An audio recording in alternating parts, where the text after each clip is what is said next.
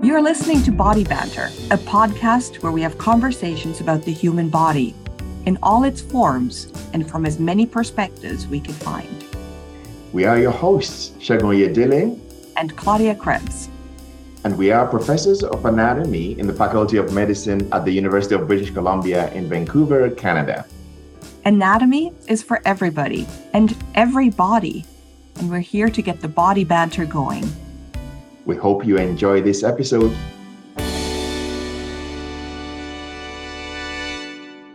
Welcome to Body Banter, a podcast where we explore the human body in all of its meaning and expression. My name is Claudia Krebs. I'm joining you from Vancouver on the unceded territory of the Squamish, Tsleil-Waututh, and Musqueam nations. And with me here is Segun Oyedele, and I am joining you from Kelowna in the traditional, unceded, and ancestral territories of the Syilx Okanagan peoples. Segun, it's so nice to do this podcast with you. I am so excited about this project, and I am so happy that we're doing it together. Same here. I'm thrilled to be able to do a Body Banter podcast with you, Claudia, and I'm looking forward to exploring the human body as it relates to anatomy, to medicine, to society, to culture, and in many, many different forms. So thank you for inviting me to join you on the podcast. Well, thanks for being here. And when I look at the lineup of guests that we have for this podcast, I'm so excited to get to know all of these people and the wonderful stories that they will have to share with us about the human body. Everything from like cell biologists to people who look at it from a cultural and artistic perspective and everything in between. This was going to be really fun. Absolutely. And just the range and the diversity of meaning that the body represents to different people in different occupations, to, I should say, a cell biologist or an engineer or to an artist. It's just fascinating to contemplate. So I'm sure that our audience there is going to really enjoy the series of podcasts just as much as we are enjoying it. And so, I look forward to all the different people that we will interview. But I guess we better start with ourselves. Yeah. So tell me about yourself, Segun. So you're an anatomist based in Kelowna and the UBC Okanagan campus. How did you get there, and how did you become an anatomist? What's the journey towards that?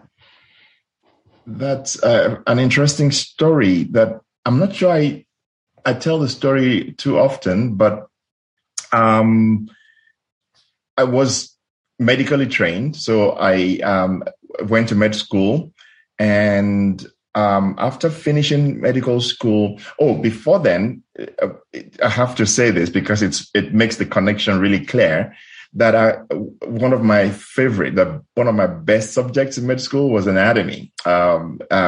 Also, I had an anatomy professor, which is really interesting. And I think a lot of people can relate to this, that when you do have a favorite professor that you really look up to and really, really enjoy, you probably want to become like them. And so one of my favorite professors was my professor of anatomy, who was just the most brilliant human being that I've ever met. Compassionate as well, kind, has all the time in the world for you. And it just epitomizes what kind of human being that I want to be. And so anatomy was one of the best topics in med school, as well as the fact that my training also was with human donors, and so I had exposure to that, and that was really, really fascinating. And as you know, I tell this story, and it's not because it's for any reason, but just because it's true that in my cadaver lab, was the one who did most of the dissection. In fact, so much so that my colleagues acknowledged it in our yearbook, that anatomy was fascinating and Oyedele was the dissector. So I did most of the dissection. That's just because I was really fascinated with anatomy. I wanted to learn a lot about it. And so I graduated and then practiced medicine for a few years. And to be honest, I wanted to specialize in a clinical discipline at the time, but I felt maybe, as a stopgap, since I loved anatomy, really, let me take up a master's degree in anatomy. And so I did. It was meant to be a stopgap, but ended up becoming my career, because once I started, I could not, I didn't want to stop. So I took a master's in anatomy and then went on to do my PhD in embryology, developmental biology. And so that's how I got into anatomy. And, I began to also teach along with my faculty position, first at the University of Ibadan in West Africa and Nigeria, and next at the University of Witwatersrand, WITS for short, in Johannesburg, South Africa. I taught while also studying for my advanced degrees. So I do have a long career, long history, learning and teaching anatomy. And that's, and then obviously, when I finished my PhD, I wanted to move on and I sought opportunities. And it just so happened that right at that time, UBC was looking for an anatomy faculty here at the Southern Medical Program in Kelowna. And I saw that advert, and it was, to be honest, I felt it was written for me because it just satisfied all my life experiences and my career experiences and, brought it all together. And so I did apply, and long story short, obviously, I got the position. And so I've been here at UBC since 2011. And so it's just over 10 years now. And it's been a wonderful, wonderful journey, teaching anatomy, exchanging ideas with colleagues, learning more. And that's my story. Well, Segun, I remember interviewing you for that position. I was on that search committee, which was really interesting. And when you say that you felt the position was written for you, when we met you, we knew we had the right candidate. And I felt sorry for the other candidates, but you were obviously the one who was perfectly made for creating a whole new anatomy program in Kelowna. Like that, you were the pioneer really in that program. So we're so glad that worked out. That's kind, but it's been really challenging in a few ways, but also rewarding in a lot of other ways. Starting off in a new anatomy department here in Kelowna from scratch. Getting all the equipment, all the lab set up. So that was really, really. It was, I'm very privileged to be able to be in that position to do that. And till now, in fact, when I meet, I occasionally run into former students or who are now doctors or who are in advanced, maybe in third or fourth year, and they tell me really with a smile that, I still remember your teaching. I remember what I learned. It made a difference when I was in that rotation or when I was in that department. So it's really very rewarding for me. It has been. Yeah, that's the best, when you meet students and they remember you and you made a difference. I feel that too. So as an anatomist, what's your favorite body part?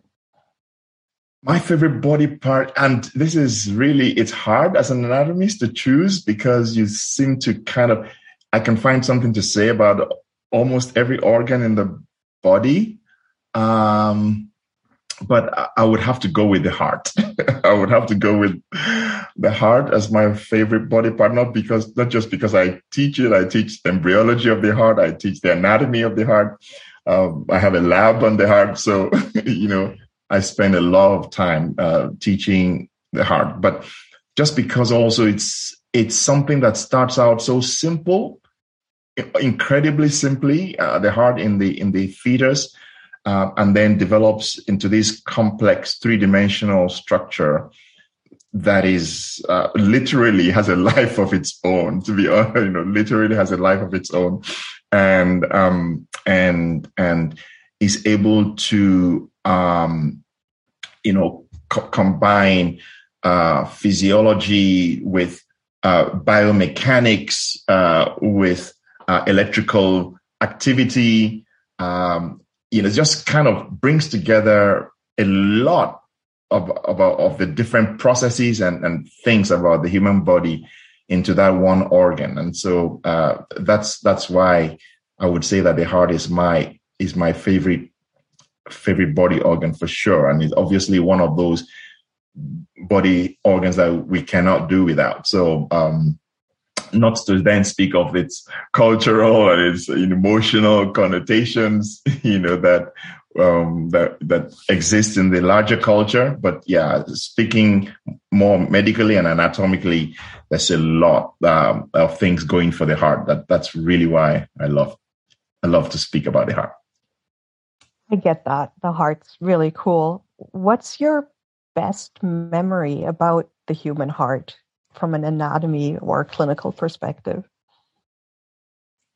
Oh man, that's a fantastic question. My best memory, maybe it doesn't relate to the heart on its own, that is particularly, but I do remember when I started out in clinical practice that we had a patient who came in for prostate surgery. In those earlier days, it was not an endoscopic surgery. It was actually an open surgery. So it lasted a long time. I assisted the surgeon in the surgery. It was an elderly man. I think he was about 79 years of age. And I remember that his family members, like 4 of them showed up, adults now. So this was someone who's really, really loved. His family was all of them were there.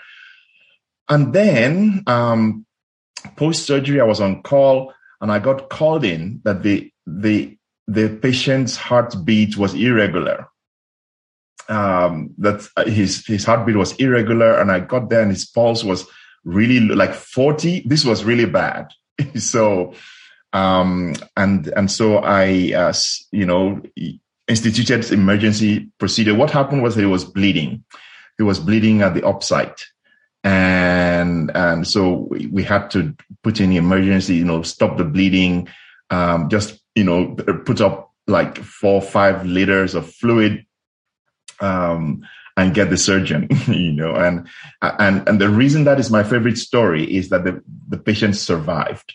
The patient survived, and the family was so grateful. I got cards, thanking me, and so I always remember that as one of the times that a patient their heart could have given up on us, but we managed to stabilize the patient and actually correct. And obviously the patient was transfused later on. But yeah, so it's not really about the heart, but it kind of related to the heart function. And so that's one of my favorite stories. Maybe there are others, but this one stands out for me. That's so beautiful. And it really goes to what you were saying earlier, how the heart combines the physiology and all of that in such a beautiful way.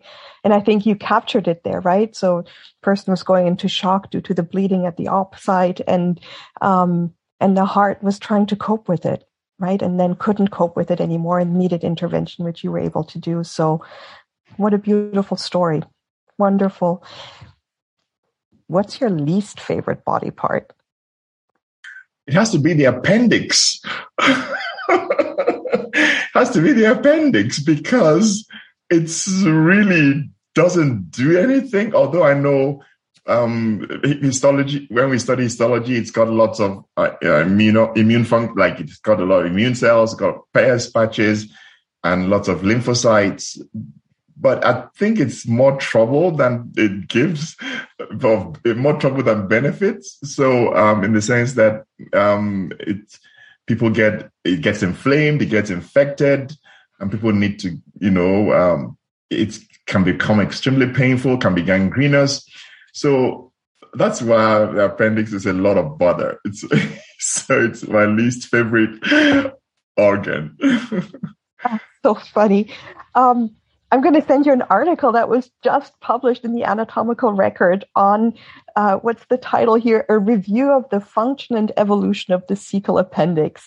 And it's written by Heather Smith, who's, of course, the editor-in-chief of the Anatomical Record.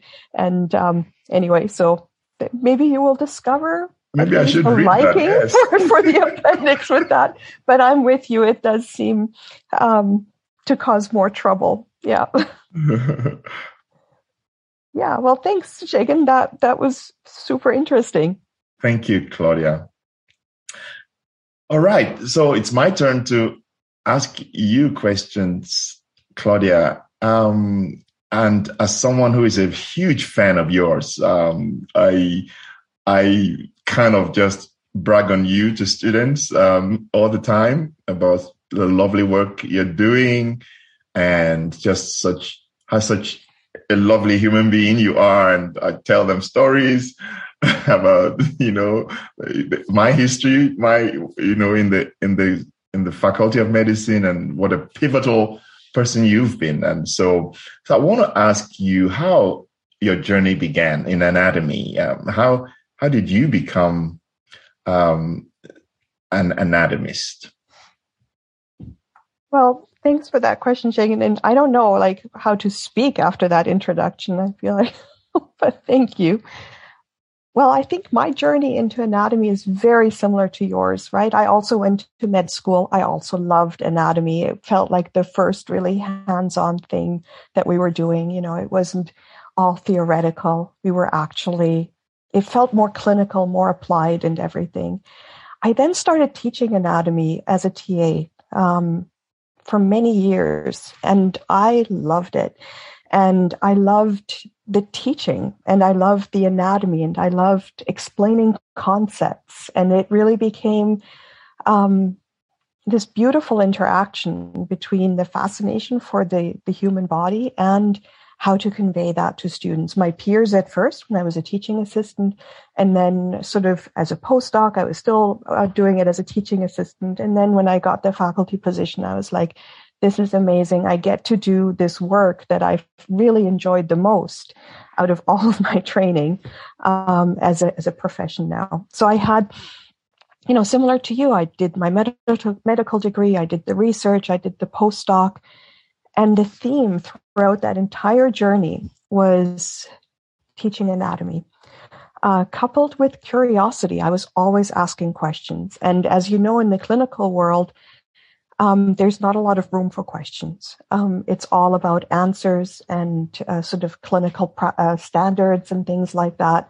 And I was always asking, but why? And how does this work?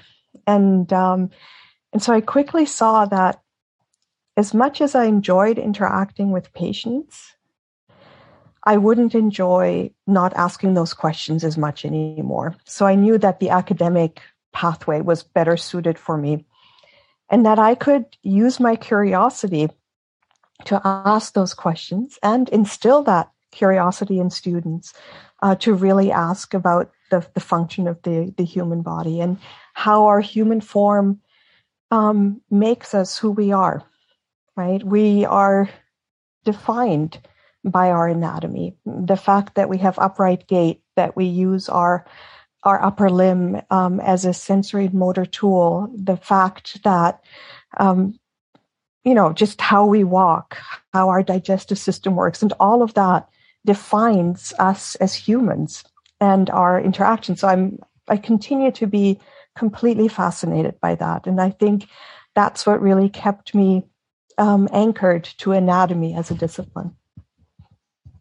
That is so fascinating. And I like your quest for knowledge, the thirst to just keep asking why, and question. And sometimes in the clinical environment, the hierarchy, it's a bit better nowadays, but it's still there, where that clinical hierarchy prevents you from questioning decisions or questioning certain procedures. And whereas in research and in teaching and in academia, that's actually the foundation of what we do. We ask questions and want to explore. And so, that's such a fascinating journey, Claudia.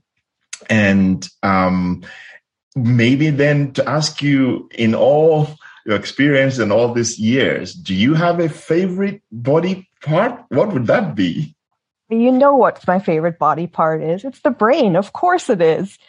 I mean, you said your favorite body part was the heart, which I understand, but the heart really only works for the brain, right? Like that's really what it's there for. And when you look at the anatomy of the heart, you can see that the first vessels that come off the heart, they go directly to the brain. And even during embryology, as you know, the most oxygen-rich and nutrient-rich blood goes directly to the brain. So, I love the brain. It's such a fascinating organ. It's such a mystery still in many ways. And in the end, it defines us as a species. Our incredible ability to build communities, to build social interactions, our incredible ability to tell stories and have a shared history, our ability to think, to plan for the future, our ability to do complex calculations that put people on the moon. All of that comes down to our human brain. My daughter's really interested in space, and she wants to be an astronaut. And she just read the biography of Katherine Johnson, who was one of the calculators, right? Like that was a job, to be a calculator. So she did the math to put a man on the moon. And that was her brain, right? That was able to think and to calculate and to understand the physics of planet Earth and the physics of space and of the moon, to do the math to make sure that the landing was safe. That's amazing. And that's all just in our brains.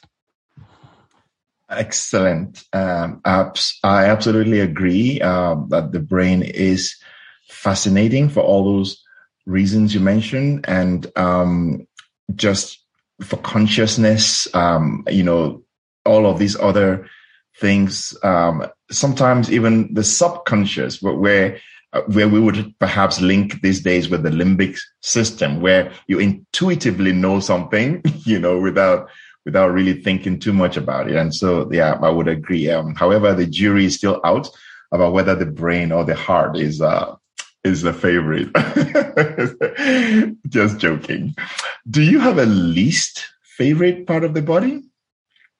Afraid you'd ask me that. So it's a bit of a toss-up, I think, between the intestines, which I don't enjoy much, and toes. I just don't like toes. I don't know why. It's not my thing. Intestines, I think, comes really from the clinical background in surgery. Anybody who's ever been in a surgery where they cauterize intestines, there's nothing that smells worse than that. It's really bad. And so I'm not a huge fan of intestines. I appreciate that mine are healthy and working and doing their job. But I don't know. I think it's similar to you. It's like the appendix, right? Like you chose one part of the intestines. For me, it's basically the whole thing. I'm not a fan. And toes, I don't know what it is, but when I remember once somebody came to my office, a colleague, and was like, "Oh, I think I'm losing my toenail. Can you help me?" And I'm like, "Oh, I don't think I can look at this." And they laughed and were like, "But aren't you trained for this type of thing?" I'm like, "I might be." Long time ago, but I don't like severed toes. Actually, you know what? Now that I'm thinking about it, it might go back to a clinical experience as well. As a medical student, I was there and assisting in a surgery where they amputated a toe. And I had to hold the toe. And then, 1 minute it's part of the body and the next minute you're just holding it. So maybe it comes down to that. Maybe that's the core reason for it. Oh, that's so horrible. It was horrible. I think there was a cancer or something on that. Yeah. I don't remember even what the medical history was. I just remember holding the toe. Yeah. Oh, I can understand. Well, to happier matters, do you, and I forgot to ask this, I'm going to return to it. Do you have a favorite story about the brain that, or maybe something peculiar or favorite anecdote about the brain that you might like to share with us? A really tough one. No, I don't have a beautiful surgical story. I don't have a clinical story, really. I think when I think about the brain and, how much it means to us, I think about patients who've had a stroke and have lost part of their brain function and how deeply it affects them in their personality.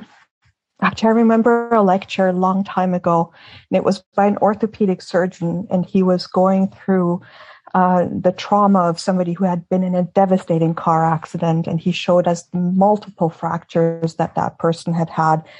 And he went through this entire thing, how he fixed the femur and how he fixed the pelvis and, all the things, the different techniques for setting the bones and the surgeries and everything. And it seemed like such a good news story because in the end, all the bones were fixed and, the person regained mobility. And then he ended the lecture with, unfortunately, the patient sustained substantive damage to their frontal lobe in the collision. And their personality had changed so much that their life was so changed. Their, partner broke up with them, and it had all these devastating consequences. And that was the end of the lecture. He just left it there, right? Like after taking us for an hour and a half through the setting and the treatment of every single fracture, and it really brings home how important this brain of ours is and how much we have to take care of it, because once you have severe damage, it's not easily fixable, right? And so, and I Absolutely. think the flip side of that, I think, has been watching my children grow up and watching their brains grow and develop and everything from the first time that their toes went down, which told me that their corticospinal tract is fully myelinated and they'd start walking soon, and they did, to them understanding language, acquiring dexterity, acquiring reasoning skills, and, all of those things. That has been super fascinating to see.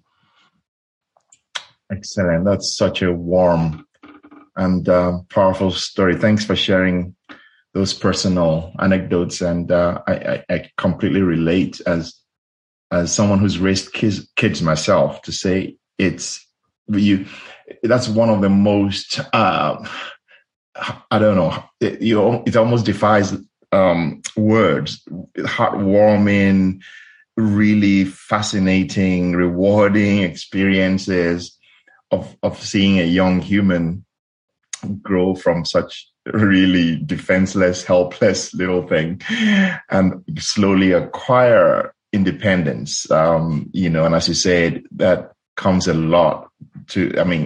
owes a lot to development of the brain, to really healthy functioning brain. And so, that's really, really wonderful. So thank you for sharing that. I think that's really all we have to discuss in this introductory podcast about both myself and Claudia.